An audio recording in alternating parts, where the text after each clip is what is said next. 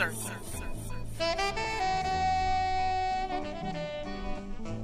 Full circle. Hi, I'm Miss Wanda, and this is Full Circle. Girlfriend, this is a place where you and I can connect. It's a show that embraces a 360-degree look at womanhood. It's our voice, our perspective. It's what we care about, and it's how we feel. Empowerment through conversation is what it is. This is Full Circle. Welcome to another edition of Full Circle. I am your host, Miss Wanda. So happy. You see, I'm feeling better than I did last week, and each week I'm going to get more and more cheerier. I know you're not going to be able to stand it after a while, but I'm feeling really good. Finally over all of the junk that was in the air and all of the stuff that was, oh man, you remember, I was so sick. And I was telling you guys I was really sick. But I'm feeling so much better, and I'm so excited to be in the studio once again. And I have an amazing guest that I am so excited to introduce to you. But when I posted about her being on the show, you know, people were like, you already got fans out there, ma'am. You got fans out there in the world. So I'm glad that we met. We met a little over a year ago or a little under a year ago at the Sacramento Black Chambers Connecting the Dots conference. And I'm so glad that we stayed connected. Yes. You had me do some work for you, which I want to talk to you about off air. I'm just glad that we're finally able to sit down and have a conversation. And I actually get to know you, because outside of that one meeting, we haven't had much, and that one thing, we haven't had much interaction. Well, thank you so much for having me here today. Yes. I'm very excited. I have been a fan for a long time, so this is like my fangirl moment. I get to be in studio with the whole woman herself in person, so it's fantastic. Thank you. Thank you so much. So, family, let me introduce you to Robynne Rose-Haymer, and she is an organizational developer. She's also a member of the City of Sacramento Racial Equity Council, but let me give you a little bit of her background, and then she will give you the rest. But she is a graduate of the Nehemiah Emerging Leaders Program class. I always get that. Is that six? That's class 6. Best class ever. The best class. But she is a leader. She has taken her leadership level skills to the next level by strengthening her board's membership or her boardsmanship and program management skills in a variety of ways. And we'll talk about that in just a moment. I'm going to just give the floor over to Robynne so that she can introduce herself to the Full Circle family, because I don't want to butcher your amazing background. Well, it's a storied past for sure. I'm very excited to be able to walk through that with you. And Full Circle family, hi, hey, what's up? It's Robynne, and I am so glad to be here with you. I'm excited to talk about the Racial Equity Council. So many amazing partners and colleagues coming together to do good work, the good trouble, which we are actively stirring the pot for. So, and many other things. There's so many good things happening in Sacramento, and amazing folks that I get an opportunity to work alongside. So thank you so much. It's so interesting that you say that, because a lot of times we don't hear about some of the good things that are happening in Sacramento or the people that are making it happen. And so I'm glad to be able to kind of reveal the curtain behind some of that stuff, so people really know what's going on, because we as just community members may only see so much. Absolutely. Part of my background, it was in the PTA, and shout out to all my PTA moms out there. You know who you are, and you are doing all of the work, for real. But when you get an opportunity to sit at the table and take advantage of the information coming from the source, it really gives you a much greater insight than, being an observer, or when you sit, on the other side of the social media lens and, dive into what's happening. So one of my very, very first suggestions is get involved. Find a way to be on a board, participate with a nonprofit organization, but get involved, because that's where you get the real tea. And generally, that's what we need, that level of, getting our hands dirty, our feet wet, all of the euphemisms to make sure that we can get the real information. But I'm always happy to say what I know. Yes. So, Robynne, let's tell everyone a little bit about your background. Are you a native Sacramentan? Where are you from? Tell us a little bit about who Robynne is. For sure. So I was born in Chicago, Illinois. Okay. So originally I'm from the Midwest. My family came out to Southern California for a bit in '84, and I did high school in Southern California. So shout out to all my Bishop Amat Memorial High School Lancers. And then came up to the Sacramento area to go to UC Davis. And so in 1989, came up here as a little wet behind the ears 17-year-old freshman, and just loved it, because I was a Midwesterner, and Davis 30 years ago looked just like my tiny little town in Illinois. I loved it, so I stayed. Yeah?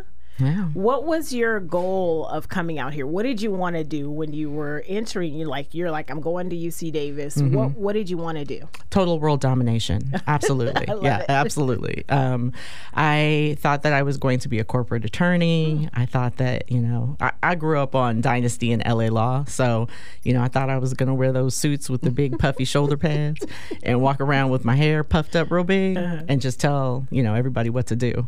And that was the image in my head that I had, but really starting to understand my true mission in life, which is really to whom much is given, much is expected. And I've had so much grace and so many blessings and so many beautiful people who have poured into my life and the life of my children, that I just started giving back, and it kind of stuck. Yeah. We talked off air that I was reading your bio and your background and everything, and it seems like you do have this life of community service. Where did that come from? My mother, she was a very difficult woman. She had a lot of disappointments in life, and as most Black women, had a lot of burdens and responsibilities, and that came out particularly to those closest to her as being difficult. But she was a giver. She started a program to feed the homeless in LA. And we used to go down to Skid Row every Wednesday with these pots of food that my mother would literally contrive out of nothingness. Wow. In the beginning, and we would feed 50, 100, 200 people. And that was really my first exposure to people who are experiencing homelessness, and really their heart and how much they just want help, and really a more larger societal responsibility to be able to provide a system that can create that help. And so much of my work has been interwoven into those moments out in LA, giving people soup. That is, I know we always try to engage our young people early. And I think that, those type of experiences really have an impact on how we view the future. If we don't have, and especially in our younger years, I think that molds us. Absolutely. To have those experiences of people that are less fortunate than you for whatever reason or however it is. To recognize that there's someone that always can use assistance, and then the impact it has on your lens looking forward. Absolutely. Well, we all get kind of steeped in our privilege, and that, it's a buzzword now. Everybody talks about privilege, but the reality is the function of it just makes us a little bit lazy. It makes us want to work a little less hard because we're comfortable. And the opportunity to look into the lives of other people at the ground level, looking at them eye to eye, not from a lofty position, or not out your car window as you're driving by, but literally stand with someone and talk with them as a human. It provides you a different level of perspective and humility that maybe you don't have, because it's real easy to judge at the stoplight, right? When somebody is standing there with the sign, we can go through that whole well, I'm on my way to work and you should go to work too, and all of that is true. And, if you can work, if you're able-bodied, you should. But also, we don't know what kind of hell somebody went through to be in that moment that you're sharing with them. And so having some patience and some grace and just understanding that everybody's journey has been tough. Yeah. That compassion goes a long way. Absolutely. Goes such a long way. Compassion over judgment. Oh, I just made that. Yes. Hashtag compassion Come over on, judgment. T-shirt. Let's get some bumper stickers. So was that when so you mentioned, wanting to go to UC Davis and become this attorney. Was that kind of still influencing those experiences you had as a young person, influencing like what type of law you would have liked to have done? Or it's interesting because it's very easy to talk about things in the rearview mirror, but when you put it like that, I didn't choose UC Davis. UC Davis chose me. So we'll go all the way back to the history. So my oldest daughter is 34. I had her when I was 15 years old. Mm-hmm. So from the very beginning, I've had a tremendous amount of help and assistance. Her first crib was purchased by my mother's Sunday school class. So literally, the world has wrapped us up in bubble wrap and doctor's cotton and just carried us forward. And so I wasn't going to go to college. I went to a lock-in event. Y'all Southern Baptist folks know you go to the church and they close the doors and you have a rip-roaring good time in the Lord. But I went to a lock-in on the night of my graduation from high school. And my pastor, because I wore my cap and gown to the lock-in, and my pastor said, "Oh, well, Robynne, what are you going to do?" And I said, "I'm going to go to Mount San Antonio College." That's a JC in Southern California. And he said, "Well, what are your grades?" And I told him, and he said, "Well, what was your SAT score?" And I told him, and he said, "Oh no, you're going to college." And I said, "No, my mama wouldn't allow that because I have this baby." And he said, "Oh no, we'll work it out." So that was a Friday night. On Saturday morning, he called the admissions director at UC Davis, told her about me, and I got the last spot in the freshman class of 1989 at UC Davis on the word of my pastor. So I had a plane ticket and packed up to go before I got an acceptance letter to UC Davis. So UC Davis chose me, and in my head, I was going to be an attorney because I have an aunt. My favorite aunt is an attorney, then turned judge. And so I looked at her life, and it was just so fabulous, right? She drove a Lexus, and she had all of these wonderful suits, and she was always wearing lipstick, right? The ultimate being a lady. She was always wearing lipstick. And I really wanted to do that. And I got to Davis, and I was an econ major. And the reason why I'm not a corporate attorney today is calculus. It's either calculus or statistics that gets people. When I tell you calculus worked me out.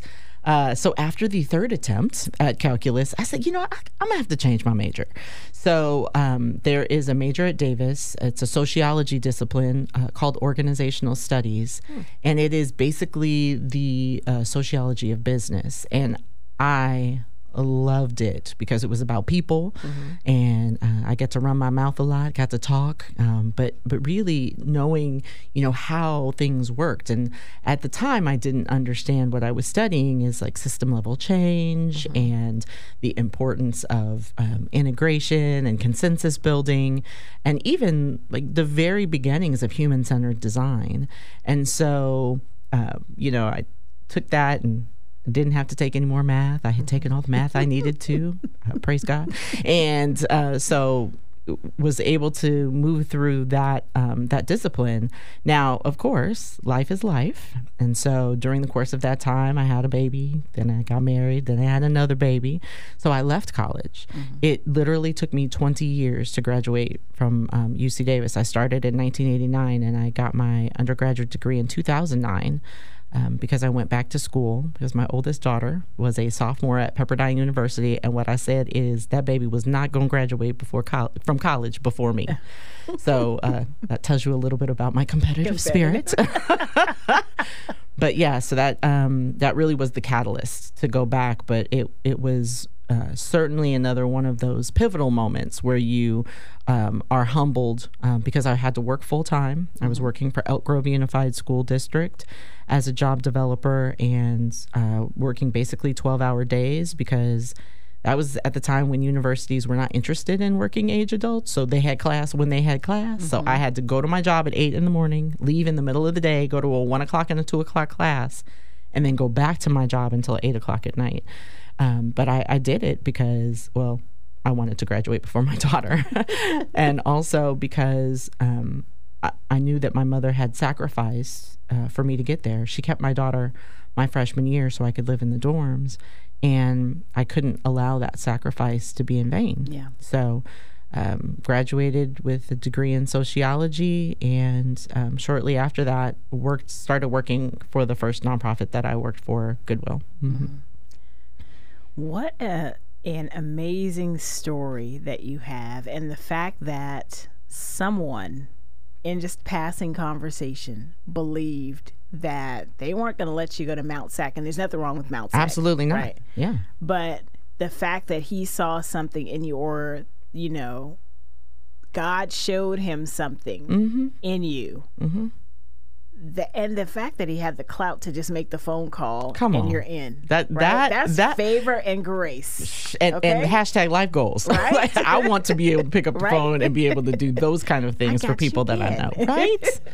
Right. And trust me, he never let me forget. That's for sure. But I think that that's an amazing story. And even then, even when he said you're in, you could have allowed so many other obstacles to, no, well, what about my baby? And what about this? And all of these things to stop you from going. For sure. But the fact that you and your family, and you had the family support to be able to go, lay the foundation, and continue to, build this life that you had no idea that God had these plans for you all of these years later. Yeah. I mean, there are many physical images of it, but I have somewhere in storage a painting where there's a woman walking off a cliff, but there's an almost invisible hand, and it's the hand of God underneath that step.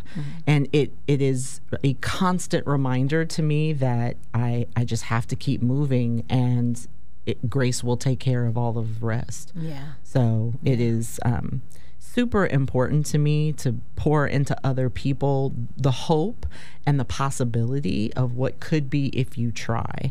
And that really has been the benchmark of my career.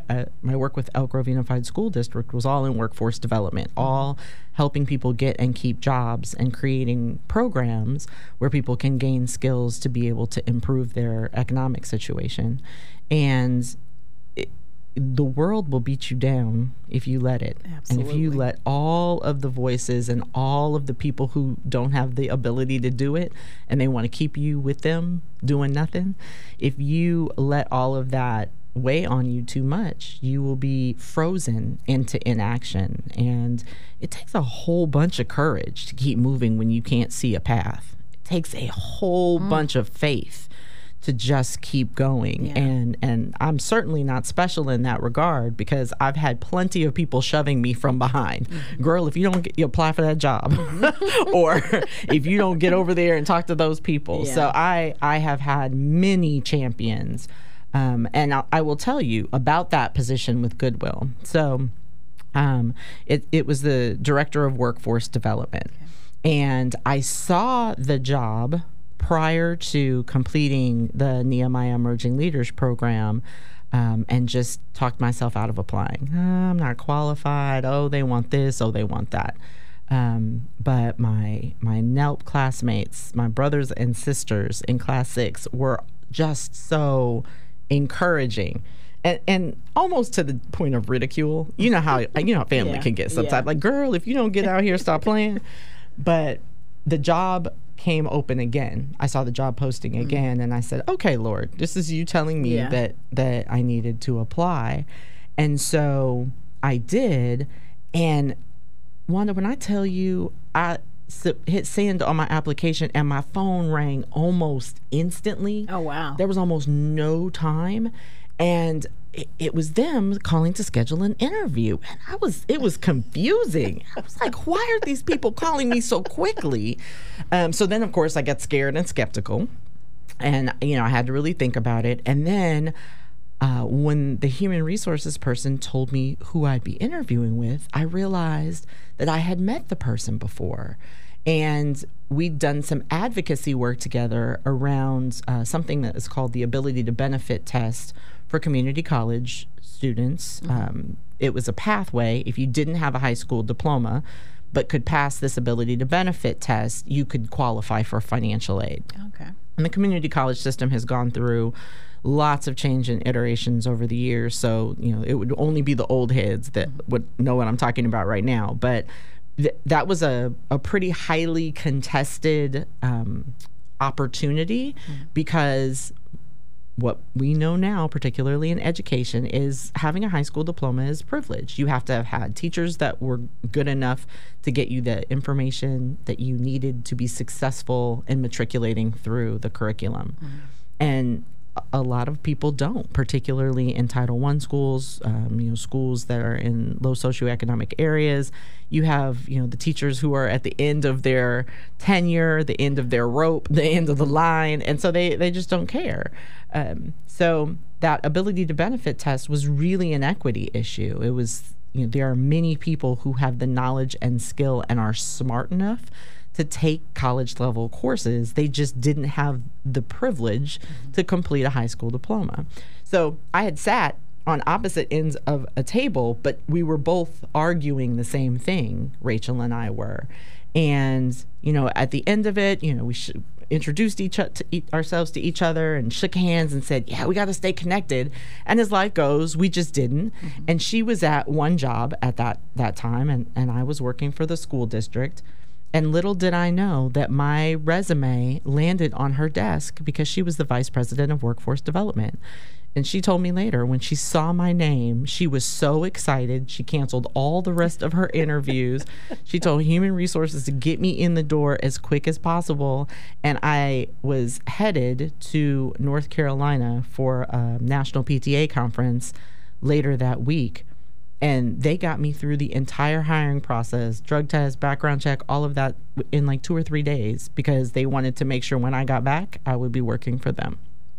So.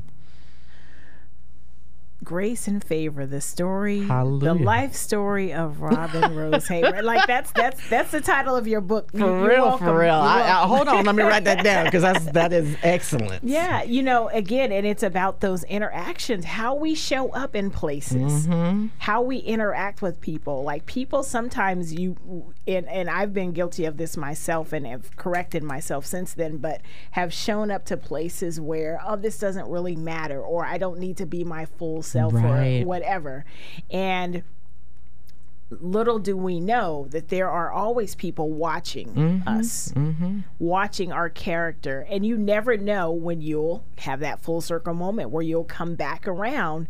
And now that's the person that you may need to help you get to that next level. Absolutely. Well, and the interesting thing is, because I've been in workforce development so long, I've watched friends and colleagues and clients really try to play chess with their career and orchestrate it and do all of these things. And it certainly does work for some people, but that has never been the way that I've functioned in my career. And it is always a bit sad to me when I see people really working hard to go through all of these machinations to get to a place when they haven't learned to trust, when they haven't, really figured out who they are, so they can't show up to places and be authentic. They're always trying to project like this image. I have a friend, and I'm always talking to her about paper chasing. And I said, girl, you got to stop paper chasing because quite honestly, all money is not good money. Right. And, that's for all my Domino's friends. But just like in Domino's, sometimes what you have to sacrifice to be able to, get that paper is not worth it. And it's not just time. Sometimes it's pieces of ourselves. If we want to live a happy life, we have to be able to show up in the fullness of our being, which means we have to know who that is and we have to be okay with it. I am loud. Anyone who has ever met me knows I am voluminous. And anyone who is around me who uses that as a weapon, girl, you're too loud. We can't hang. We can't be cool, because that volume poured into my daughter, who was a goalkeeper on a soccer field, and mama had to be able to talk to her, 100 yards away.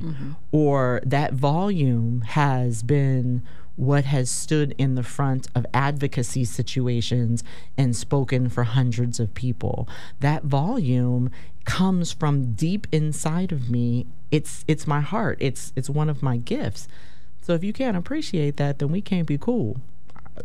We can hang, but we can't be cool. Yeah. So it's little nuances of people's character and people's being that they need to be able to know and embrace, and also being able to recognize microaggressions, because a lot of times people will hate on things about you that they don't like about themselves. And understanding then that what we are for that person is a mirror, and they're not actually looking at us. They're just looking at themselves. So we just have to wish them well and send them on their way. You done said a whole word right there. Oh, my goodness. We're going to take a break, family. Man, this is wonderful conversation, family. Don't go anywhere. I'll be back with more conversation with my guest, Robynne Rose-Haymer. We're eventually talk about the City of Sacramento Racial Equity Council, but such juicy information right now. Just talking about life and showing up and being your best and authentic self in all situations, and walking and stepping out on faith, no matter what. Keep it right here, family. We'll be right back after this. This is Full Circle. You're lucky I don't have no juvenile, because when you said paper chase, I was like, use a paper chase.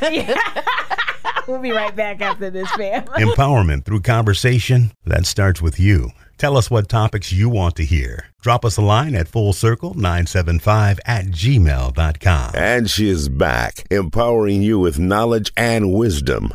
This is Full Circle with Miss Wanda. We're back, family. Thank you so much for staying with the program. This is Full Circle. I'm your host, Miss Wanda, having a conversation with my guest, Robynne Rose-Haymer. She is an organizational developer. She is a member of the City of Sacramento Racial Equity Council, and just a phenomenal woman. And first of all, she is about to be, in about 3 days, my Ewok sister. Yes, congratulations on your 2022 Ewok Award nomination. And you will be getting that on Tuesday night. I'll be in the house. Yes, I will be in the house. So congratulations on the Ewok. It's like such an honor to be recognized in that way. Absolutely.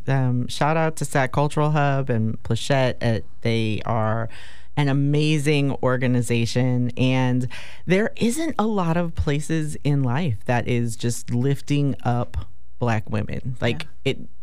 People who work hard, literally the foundation of the nation. And the Exceptional Woman of Color Award is such an honor, because there are many people who are out here grinding, doing all of this really great work. So to be honored amongst the list of people who have been honored and will be honored on Tuesday it's very humbling, and I'm very grateful. And what again, full circle moment. And I love when I see people say, what a full circle moment, because I'd be like, that's my show. But what a full circle moment to go from this young mother, right?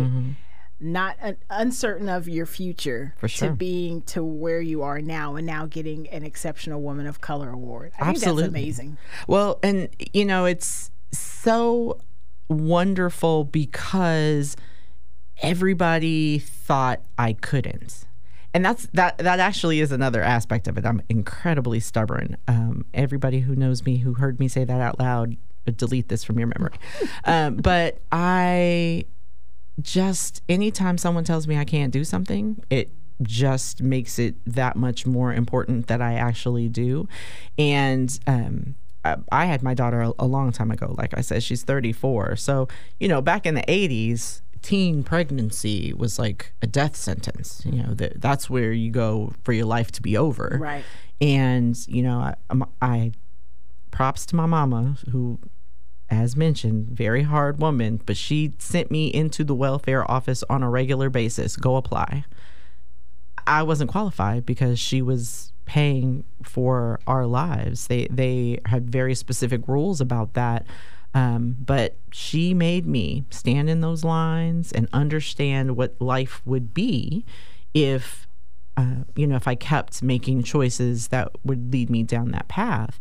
And I didn't want to have to explain to anybody, what I was doing with my time or where my money was coming from. And that's one of the reasons why, social service programs and social benefit programs are part of what I want to reorganize, because we need to instill pride in people so that they can be successful. We can't keep tearing people down. So EWOC is such a wonderful opportunity to uplift women of color and give them really hope that somebody is looking and paying attention and just noticing what we do. Yeah, amazing. I also want to talk a little bit about the Nehemiah Emerging Leader Program. We talked a little bit off air, but as we were talking, I was, thinking there are a lot of people. In the top of the show, you mentioned nonprofit work. Mm-hmm. And, excuse me, that is an area where people can get a feel for what's really happening on the ground. Mm-hmm. So let me put a pin in that. I'm in two tracks right now. So let me go over to the NELP track and then come back to that. So I want to talk about the Nehemiah Emerging Leaders Program. I have seen that. I've seen friends go through that, and it seems like an amazing program. There may be people that are out there that may have an interest in participating in this type of program and have misconceptions like me, like I thought you had to have a master's degree or higher in order to get into this program. Yeah. So can you talk a little bit about that and what it is? Absolutely. So the Nehemiah Emerging Leaders Program, or NELP, because that's usually what people call it, is a program that was started 13 years ago by Scott Syfax and the Nehemiah Corporation. And it really was designed to help get young leaders and entrepreneurial leaders and freer thinking leaders into rooms where decisions were being made. So it technically is about board service. But in order to show up as your full and authentic self and be a good steward of that responsibility, you have to know who you are. So NELP really has two main components. One is the personal leader development part, and then the other is understanding how boards work and power and how you be in the room where it happens. I love to do a Hamilton reference. I was singing that in my head as you said that. So yeah, NELP is it's a phenomenal program. It's 10 months, so you have to be fairly willing to give over a good portion of a year of your life to the process. And in my experience, people who have been the most successful in the process are people who are really willing to lean in. And that concept is kind of hard when you think about, all of our other many responsibilities. Most people, have full-time jobs and families and even other, educational opportunities that they're pursuing during that time. And so really learning how to balance it's a skill and it's a sacrifice, but it's well worth it. In my opinion, I am a NELP cheerleader. I have always been. And it really transformed my life and really the way that I look at opportunity and privilege. Yeah.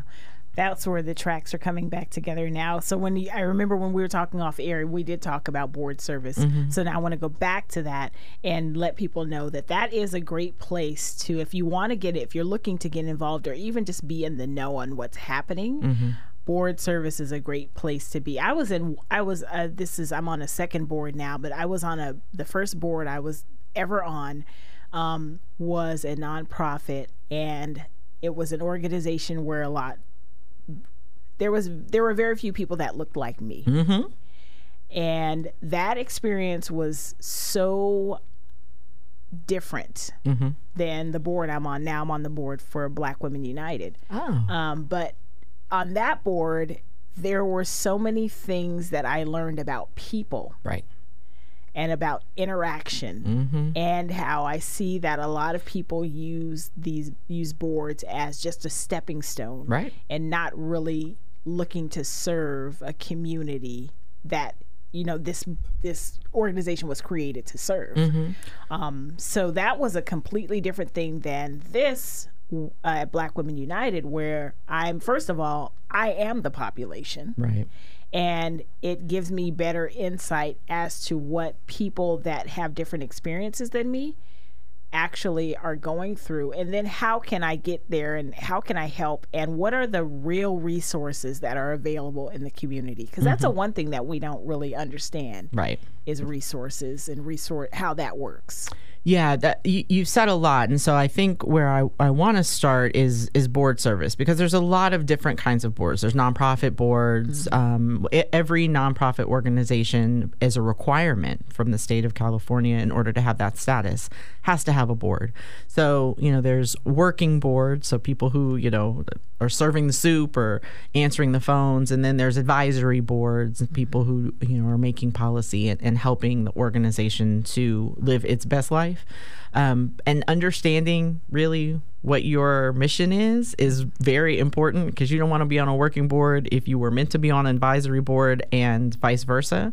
Shout out to Aziza Davis Goins for giving me all of my advisory board chops with the foundation, because she will teach you a thing or two for sure. But the point there is that understanding, what type of service, what level of service that you have, and most boards, if not all boards, have what's called a give-get. So it's an amount of money typically that you need to be able to bring to the organization in either an in-kind or cash value. And that's just to build the mission of the organization. If you are building the book of work, that counts. If you are bringing in partners, that counts. Or if you're doing a fundraiser, that counts. But nonprofit organizations need the money. And it is very important for people to decide what they're passionate about, not necessarily what they're good at, but what they're passionate about, and be able to serve on those boards, because people need quality board members. Now, what's a quality board member? First of all, people who show up. Meetings have rules. You can't make decisions if you don't have a certain number of people who are in the room. That quorum is important. So you want to honor your colleagues by showing up. And also then being prepared. Some boards have, a 10-page board packet. Other boards have a 200-page board packet. But whatever board you're on, make sure you're reading those materials so that you can make an educated decision about how the organization is being run. And then really having an understanding that your network is coming and brought to bear in the service of this organization. So if there's an event, or if there is a drive, or if there's an information campaign that needs to be shared out, that you do your part in that regard, because it's an easier lift when everyone who's on a board is actually participating as fully as they can. And sometimes you need to step off, and that's okay. It's okay if you need to deal with family issues or work issues or school issues or whatever, but you do your colleagues a disservice if you continue to stay and you're not doing what they expect and need for you to do. And to your point then, you get an opportunity to have a bird's eye view into what that organization does. And I have sat on the boards of some really phenomenal organizations, small organizations in Sacramento, but they do great work, which I would have never had any exposure to had I not sat on the board. And then by extension, all the people that I know got exposure to it, because I was like, oh, come buy a plate of barbecue, or come over here to this rally, or all of those things, because that's what we're supposed to do. We're supposed to share what we know. Right. And if board service is not for you, just getting involved with the nonprofit. Again, there's so much good work going on, and so many hands needed in the nonprofit world, of just people, volunteers, know, or like Robynne mentioned, if they're having events or just spreading the word, nonprofits can always use community's help, because that's what they're there to do, is to serve a particular community. Absolutely. So why not go out and help? I want to transition into what we're here, the topic of the hour. So we're going to take a quick break, and when we come back, we'll finally get to the Sacramento racial. You just have such an interesting background, Robynne. Like, I could sit and talk to you all day. So yes, let's do it. When we come back from the break, we are going to talk about the Sacramento Racial Equity Council, what that is, what that means for us here in Sacramento, and how we can either get involved or let our voice be known. This is Full Circle. I'm your host, Miss Wanda. We'll be right back after this. If you have something to add to the conversation, drop us a line at fullcircle975@gmail.com. And we're back with Miss Wanda, life coach, motivational speaker, and friend to sisters everywhere. This is Full Circle. We are back, family. Thank you so much for staying with the program. This is Full Circle. I'm your host, Miss Wanda, having a wonderful conversation with my guest, Robynne Rose-Haymer, organizational developer, and she is also a member of the City of Sacramento Racial Equity Council. We are going to get on. I just enjoy talking to you so much. Thank you you. have to come. I don't know if you follow the show at all or me. Absolutely. Like, I have my new patio, right? I'm all excited about it. You have to come to the patio. Yes. I think that'll be the new thing. Like, you have to come to the patio for, wine and snacks. Come on. Now, everybody who knows me knows that that's my thing. I will have wine and a charcuterie board in a heartbeat. I love it. Yes. So we'll have to make that happen. But, I invited Robynne here today to talk about the Sacramento Racial Equity Council. It's actually a fairly new body that has been appointed by the City of Sacramento. So I'm going to let you take it away here in terms of introducing what is the council and what are the responsibilities that are entrusted to the council. Sure. So, shout out to my council colleagues. It was a long journey to get here. It was an interesting application process and rigorous, which goes to show how very important it is. But the priorities for the Racial Equity Council are to guide the city's work to transform how it works to achieve racial equity. So really looking at governmental policies, programs through a racial equity lens, and taking apart some of the historical inequities to ensure that everyone has a similar opportunity. Also, it includes guiding the city council on the development of effective community engagement.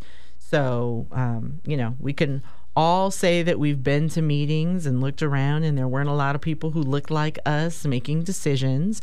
And so having the opportunity to act as a liaison with the city council and give them, the tea about what they need to know, and also acting as a mirror. And that's another one of my favorite kind of analogies, because oftentimes in life we're either mirrors or windows, and we don't have very many mirrors that we can trust. And so the Racial Equity Council is a trusted mirror for the city to be able to show them what those inequities are and help to eliminate those inequities in the city. And we are working with the Racial Equity Leadership Network because their goal is really to continue to work with the city council and guide that work as well. So big job. And as with all new things, there are lots of words on a page that describe what we do. And then people get in a meeting like, oh, what are we actually supposed to be doing? Right. So we're having those meetings now. And, when you're in a room with a bunch of people who really care and really know what's going on, it gets tuned up fast. Like, this is what we should be doing, and we need to do this, and we need to do this and this. So that's where we are right now, and looking to have an impact right away. So, like, how do we take the budget and turn it on its head and be very authentic and transparent about how dollars are spent, making sure that communities of color that have been historically disenfranchised start to gain a little bit of parity with other areas of the city. And, we don't have to call out those neighborhoods. We know. We've driven through them. We know where we live. And quite honestly, it's due to historic redlining. It's due to, how they developed municipal transportation. So just doing all the work that we can to remediate some of those situations right away. So when were you guys seated? In the last month. So the announcement came out or the city council voted, I think, about 5 or 6 weeks ago to make it official. And 6 or 7 weeks ago is when we were notified. But the process took several months. There was an application and then 2 interviews. We had to give, references. So it was not a small or insignificant process. And I'm very, very grateful to all of the people who did the work to kind of, cull through those applications. There were well over 100 people who wanted to participate in the Racial Equity Council, and there's just 12 of us. So it was a tough road to hoe, for sure. Yeah. What drew you to it? The equity piece. I have been working in systems to create opportunity because I'm all about hard work, right? Like anybody who knows me knows I get up early, stay up late. That's just what I do. And I don't have the expectation that everyone will match that energy, but I certainly have the expectation that if you say that you want something, that you're going to work for it. Yeah. Anything worth having is worth working for. And I also say you're going to work hard now or you're going to work hard later, but you're going to work hard. Yeah. So understanding then that there is an opportunity now to work hard and create opportunity for folks in the city who don't have a voice, don't understand how these systems work, never were invited to the table to have a conversation. Community meetings are kind of an old school thing, right? Town halls, all of that. But what happens with that information is a new thing because there was no layers of accountability in many cases. So the Racial Equity Council creates a layer of accountability for the city that what the folks that are in the neighborhoods are saying is what needs to be done. Not all the little Post-its are now thrown in the trash after we're done having the meeting and nobody's going to pay attention to that anymore. So, we're the bellwether for communities of color and disenfranchised communities, but also it's an educated group of people. So they are very clear about the historical inequities and what it will take in order to create an environment where folks can literally thrive. It is so easy to, put a sticker up on a wall and say, oh, look what this new thing you have. But it just covers up all of the ugliness behind it. The Racial Equity Council is about tear the wall down. Let's put up the thing that's right and true and good for everyone. And I think that that's important because you have to be willing to do the hard work in order to fix what's broken. And there's a lot of stuff broken. Yeah, absolutely. I just hope that your body will bring recommendations back to the city council for action. Mm-hmm. And also look at actions that are being proposed or newly taken and reflect back regarding issues of racial equity. So just ensuring that nothing is left unaddressed, because just because it's over decided doesn't mean that we can't have a voice. And so really ensuring that we are continuously vigilant and not allowing some of the historic like bait and switch type of things to happen. Oh yeah, we'll get to that, next month or in the next bill or in the next whatever. No more kicking the can down the road. Yeah. We're looking to create issue and parity right now. I will quote April Jean. She said just recently, there are communities that are hurting right now. And what are we going to do right now that can immediately serve as notice that we are effective? And so that's really the charge of the council, is not to sit back and wait. We're not the go to meetings type. I mean, we go to meetings, but that's not the only thing that we're going to do. Yeah. We are going to accomplish things and make a difference. And I like that challenge that April Jean said, because, and you're right. We see time and time again, we're going to form this committee or this special task force or this and that and the other. And then we never hear what the end result is, or we never see any action behind the creation of this entity or body. And so I like that your group, the Racial Equity Council, is focused on how do we make an impact right now. We're going to do some things later, but right now, how do we let people know we're here, we're listening, and we're not just listening, but we're ready to take some action. I like that because it gives us hope that, okay, maybe this time it's different.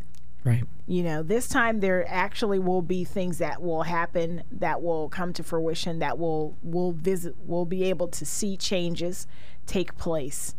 And that gives a community hope, because when there's no hope, you know, like, I mean, the Bible says people perish because they don't have any vision or hope. Right. Right. And so it gives people hope that somebody's actually listening. And hope breeds action. You know, it gives you a catalyst to keep showing up, to keep trying. And quite honestly, that's how communities of color have been kind of beaten back into subservience, because they killed the hope. And the infusion of possibility is the one thing that we have an advantage at right now, because we can, you know, be able to move ourselves forward in a way that's practical, but also reinventing what's possible. Yeah. Because oftentimes they'll say, oh, that there's not enough money in the budget for that, or, oh, we won't be able to address that issue at this meeting.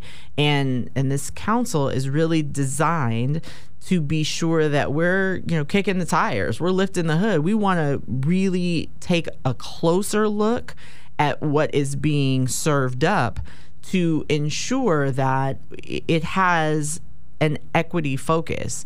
Because if it's not equitable, and again, there is definitely differences between equal and equitable, right? Like, we can't just sprinkle the same number of dollars throughout the different neighborhoods in the city of Sacramento and expect that has some ability to move the needle. Right.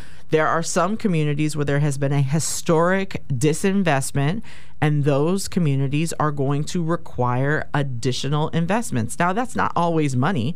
Oftentimes it is, and investment means a variety of things. We talked about this in terms of board service. Sometimes it's time. Sometimes it's attention. Sometimes it's just making sure that all of the eyes are pointed in this direction, and we stay steadfastly focused on the fact that all of these areas need to be addressed. So whether it's money, whether it's time, whether it's policy, we are fully committed to ensuring that places where they haven't had the attention and there has been a disinvestment on purpose, that we're going to address that. So will the council also look at the policies of different city entities, like, say, the police department, or, you know, public works, or just different things like that, to see where policies may have some disparity? Absolutely. Oh, okay. Absolutely. So the immediate goal is kind of tackling things that are before us, which are, you know, the policies that are being proposed, or the budget issues that are being proposed. But at some point in time, we will have the ability to kind of dig back into the past, or certainly as things come up and there's intersectionality, we'll be able to say, oh, well, this connects back here, and unless we unearth this thing, or unless we remove this barrier, none of the rest of these things are going to work as they are intended. So having the ability to provide a different viewpoint, I think, is another important aspect of this work. Yeah. What's the makeup of the body in terms of, is it nonprofit, you know, people that work in the nonprofit sector, private? Like, what's the makeup of the body? You know, the interesting thing is, it is a pretty clear mix of folks that work in nonprofit and for-profit. There are some entrepreneurs, artists, you know, people who have been involved in government, people who are in consulting. Certainly everyone has a background in advocacy and equity. And, you know, our male-female ratio is fairly balanced. And also there's a wide variety of races and ethnicities. It's really all the voices are at the table, which is it's a hard thing to do. Yeah. You know, you're looking at a 2-dimensional application and trying to get a perfect union of people to be able to come together. And, you know, the selection committee did a great job. That's good. I'm glad to hear that there is a nice mix of ethnicities that are at the table too, because I think a lot of times, unfortunately, when we think of racial equity, we only think of it in terms of black and white. And there are so many, you know, I hate to see other communities of color not be served because we don't think about them in the same way sometimes. And that can be unfortunate.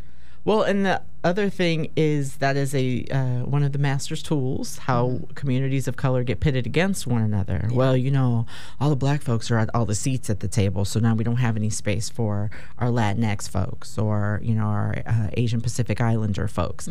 And all of those fights, if you go back historically, were started by white folks. Like oh no, we don't want them to group up. Right. we can't continue to subjugate them if they all got together in the same room and spoke with the same voice. So this is one of those opportunities to erase that historical inequity, which is the separation of people who had like-minded views and like-minded experiences. And one thing that I think is really important to talk about is we are able to be subjugated because they perpetuate a culture of lack. And we are not lacking in the city of Sacramento. There is an abundance. Does that mean we have all of the money for everything we could ever want? Absolutely not. But in every person's budget, the best way to find out what they value is, you know, you look at their calendar, you look at their checkbook, right? So that's really what this is about. What do we say we value? Let's line that up with our calendar. Let's line this up with our checkbook. And let's make sure that there's some parity there, that matches. And if we believe, which we do, that equity is a value of the city of Sacramento, then we're going to have to start to make our checkbook align to that. Yeah.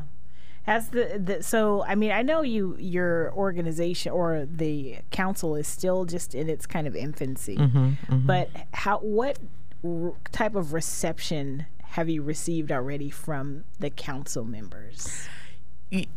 Everybody is, it's like family, right? Like when you get into a group of people who understand you and trust your purpose, because that part is important. Trust is how all relationships are successful.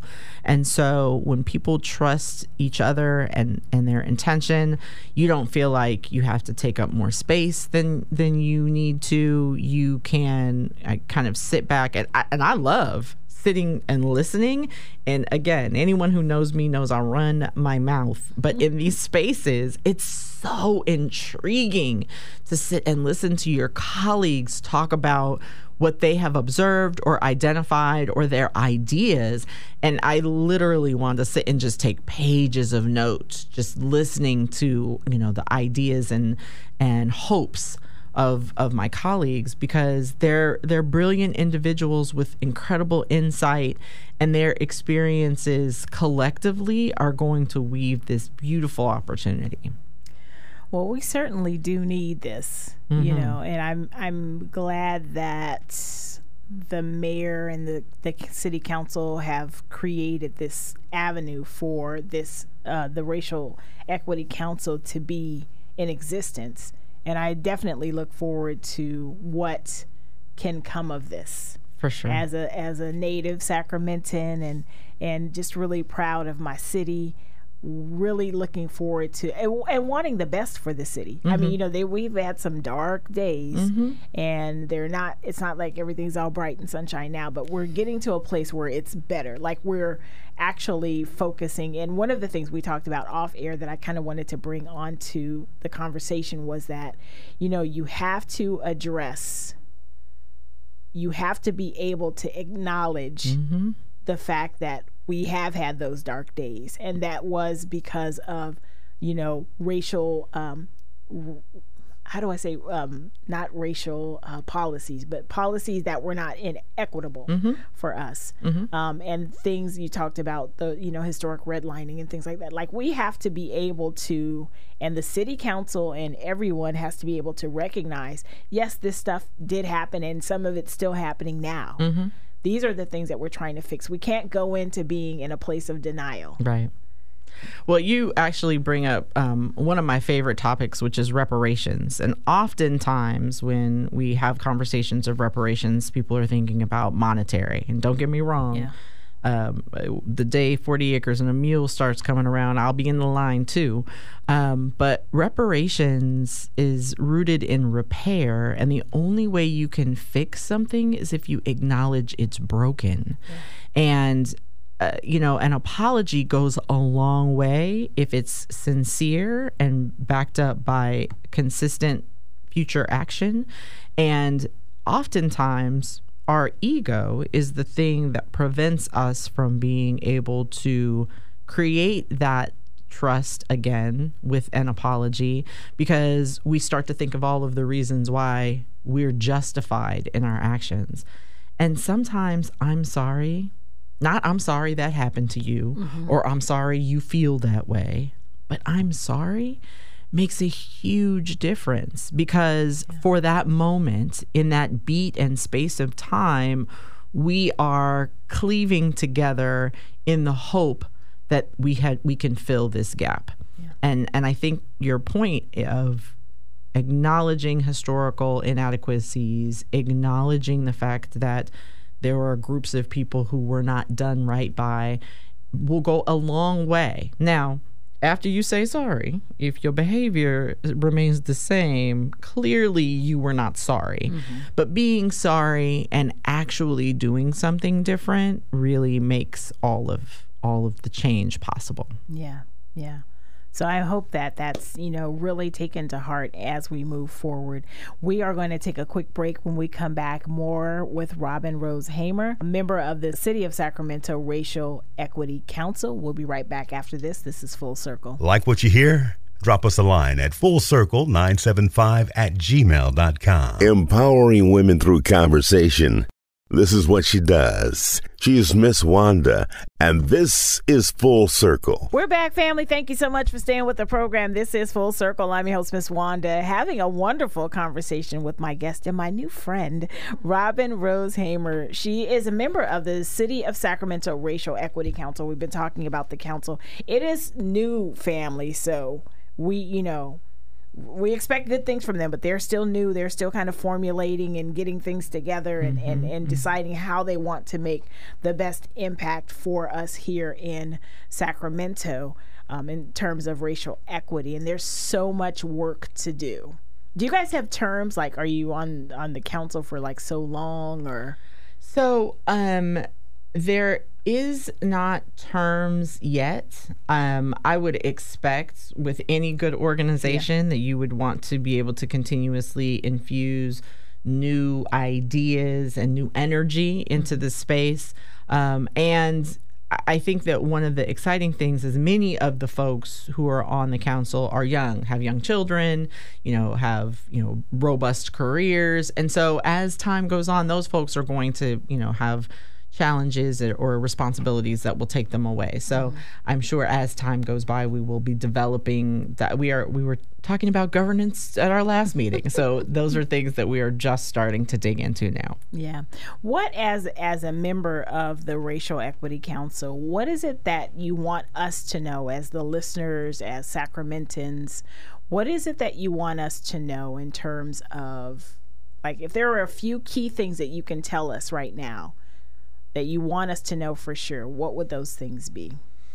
One of the things is that we will be convening folks. And so if you see meetings or events being put on by the Racial Equity Council, we deeply are interested in your voice, your participation. We want people to come and share what needs be done with the council. So that's the first thing. The second thing is we are not a function of the Sacramento City Council. We are an independent body and really working to ensure that they are living up to the promise of an equitable city of Sacramento. So, if you're looking for a saying where it's our job to hold their feet to the fire. So certainly we might need you to show us where that fire is. And I don't think that anyone who's on the council has the opinion that we know all things already. We are in a spirit of curiosity and discovery. So certainly reaching out to the council with ideas about policies or issues that need to be addressed, or certainly ideas about ways that we can help remediate some of the inequities are welcomed. Yeah. I want to go back to the very beginning. And I guess we probably should have done this at the beginning of our conversation, but you mentioned it, and I want to go back to it. The difference between equity and equality. I think it's important for people to understand what that difference is, because when we say the Racial Equity Council, this is what we mean. And I need the family to understand that that's what equity looks like. Yeah. So there's a really great graphic that exists out in the world that gives you a visual representation of the difference between equality and equity. But the reality is equality means we all get exactly the same thing. So if you think about a young child at a fence, if we give a young child a 2-foot block to look over a fence, and the fence is 8 feet tall, they're still going to be looking at the fence if they're 4 feet, right? That's only 6 feet of viewing for them. But if you give an adult who is 6 feet tall a 2-foot block, then they can see over the fence. Now, those items are equal. You gave the child a 2-foot block and you gave the adult a 2-foot block, but it doesn't really help the child. It only helps the adult. So making sure that we're not falling into the trap of that everybody has to get the exact same thing in order to be, quote, fair. And I say this to people all the time, and it gets on everyone's nerves, but life is not fair. Yeah. And that is a truism that we must understand. Fairness is not a thing. If life was fair, we would never be born, because I know, but for grace, I would not be here right now.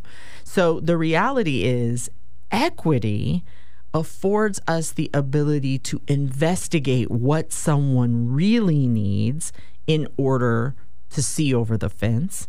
And that means if Robynne needs a 2-foot block, but Wanda needs an 8-foot block, that we provide that to Wanda and understand that that's not taking anything away from Robynne. And so having a very clear understanding that equity results in a difference being made and observed based on what someone needs, and that's just how it works. And I think that oftentimes we've been separated because there's this scarcity model, right? Like, we don't have enough to go around. If I give you this, then I won't have this. But we are meant to live abundantly. We were designed for that purpose. There is more air than we could ever use unless we use it unwisely, and then the air goes away.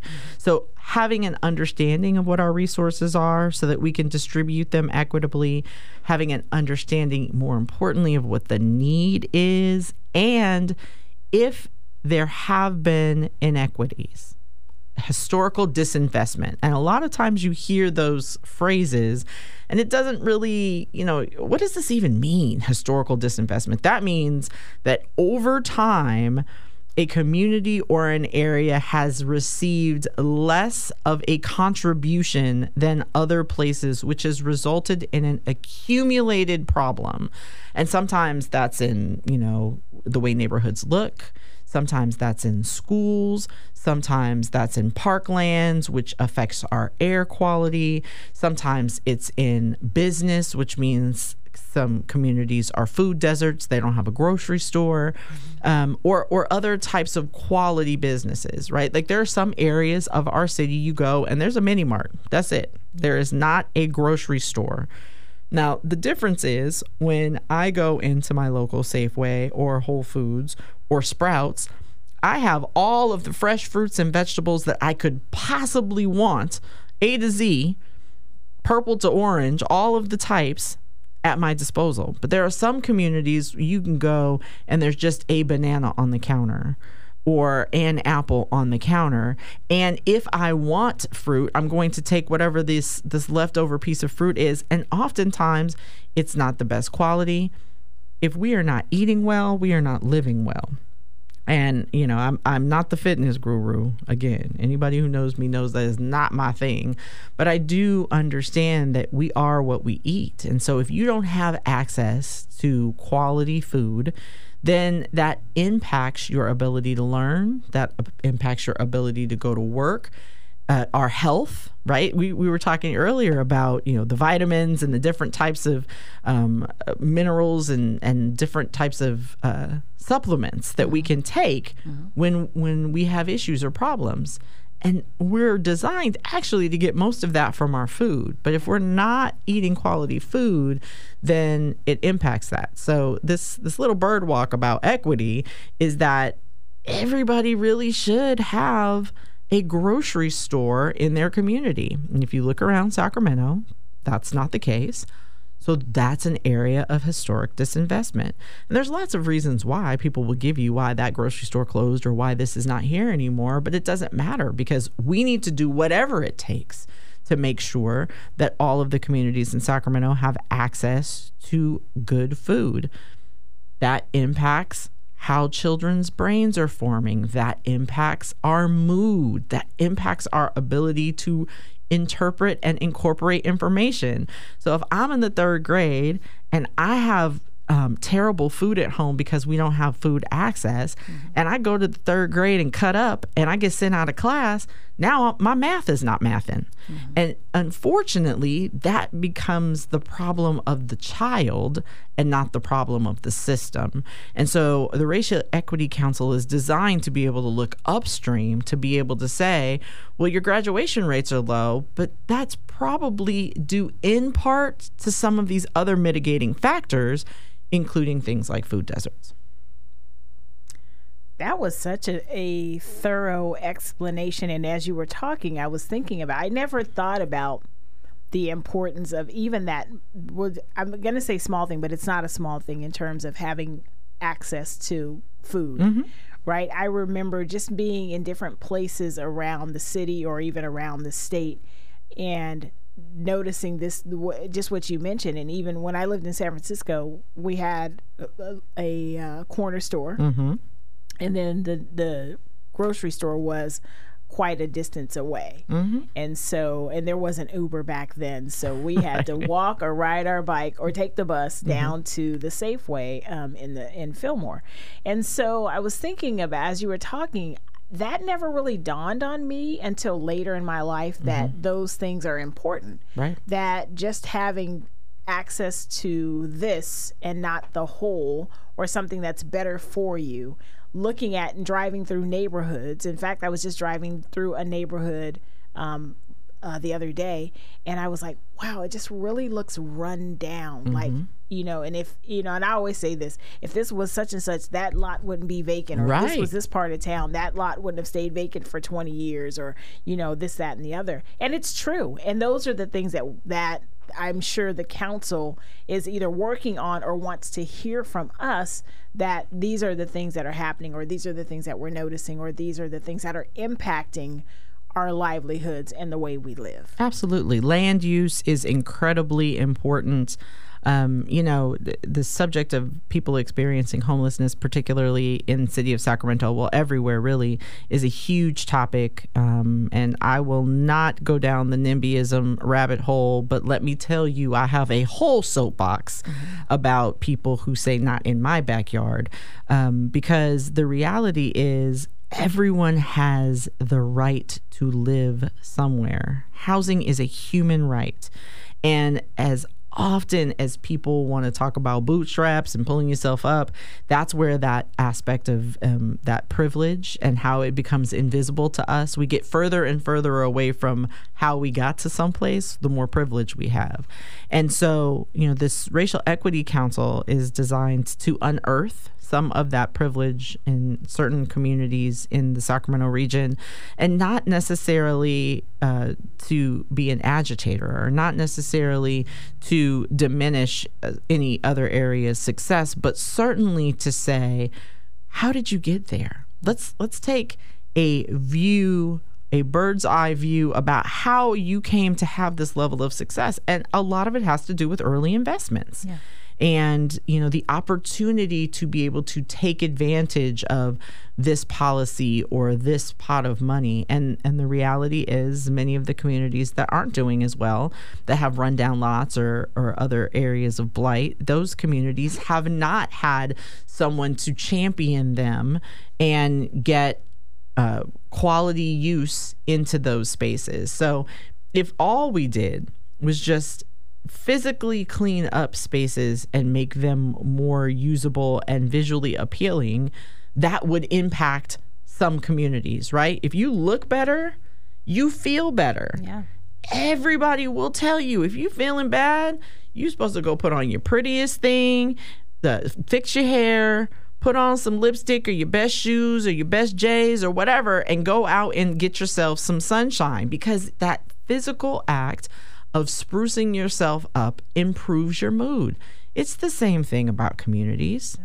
So, and there are many organizations. And when I say there are lots of micro organizations in Sacramento that are working really hard, there is an organization called BEST. It's Building Empowerment Skills Today. And Joe Watts does such a great job with next to nothing. When I tell you this organization has nothing, but they do beautification projects in the Oak Park area and take young children, middle schoolers, and teach them how to do these maintenance and beautification projects. And then they get paid a stipend every week. And it's for a short period in the summertime. But you see these kids going from house to cutting lawns and edging trees and doing paint trimming and things like that. And it improves not only the curb appeal of some folks' house, but it also gives young people skills, and it teaches them the power of investing in your community. And again, that's just one tiny little nonprofit organization that is doing big work that is hugely impactful in the Oak Park area. This has been such a wonderful conversation, Robynne. First of all, let me put this out there. You have an open door to come back and have more conversation. Like I said, I could talk to you like all day, especially about this and about the equity piece and really getting people to understand what it means to truly have equity, what equity looks like, right? And what are some of the things that disenfranchise our communities that we, I was at a meeting last night and they were saying, you don't know what's not normal if you have this if you grow up in this abnormal thing, right? With this abnormal thing, you don't know what's not normal because that's your normal, right? So if we have people that are growing up with the corner stores, all I know is a corner store, and don't really realize the impact of only having that versus having a grocery store, right? All we know is what we know, right? So being able to be open to knowing more, knowing what equity means and how we can bring that about for our communities is a wonderful thing. And I wish all of you on the Racial Equity Council the best, just the best in undertaking, because this is a huge undertaking. For sure. Yeah. Well, I wouldn't be myself if I didn't have this opportunity for a teachable moment. So one of my favorite theoretical frameworks is the Johari window. Oh. And it is about reducing the number of things that you don't know that you don't know. So that doesn't mean that you know it.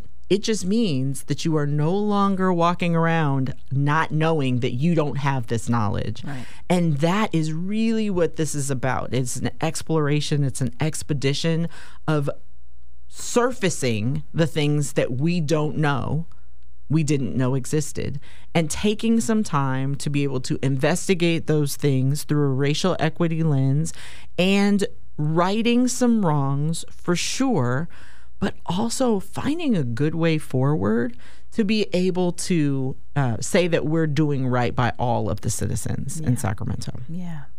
Robynne, this has been a wonderful conversation. Thank you so much for being here and for having this conversation and letting us know about the Sacramento Racial Equity Council. Looking forward to hearing more from you all and finding out how we can participate and get involved as well. Thank you. Family, that's how we're doing it. The time just goes by so fast. I can do this for another couple of hours, but this is wonderful. I am grateful for the blessing of being able to bring content like this to you guys every week. Thank you so much for listening.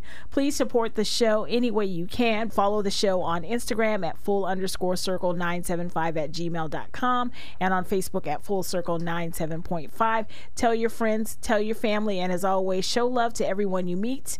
And I'll see you next week. Peace. This has been Full Circle. Follow our Facebook page at Full Circle 97.5.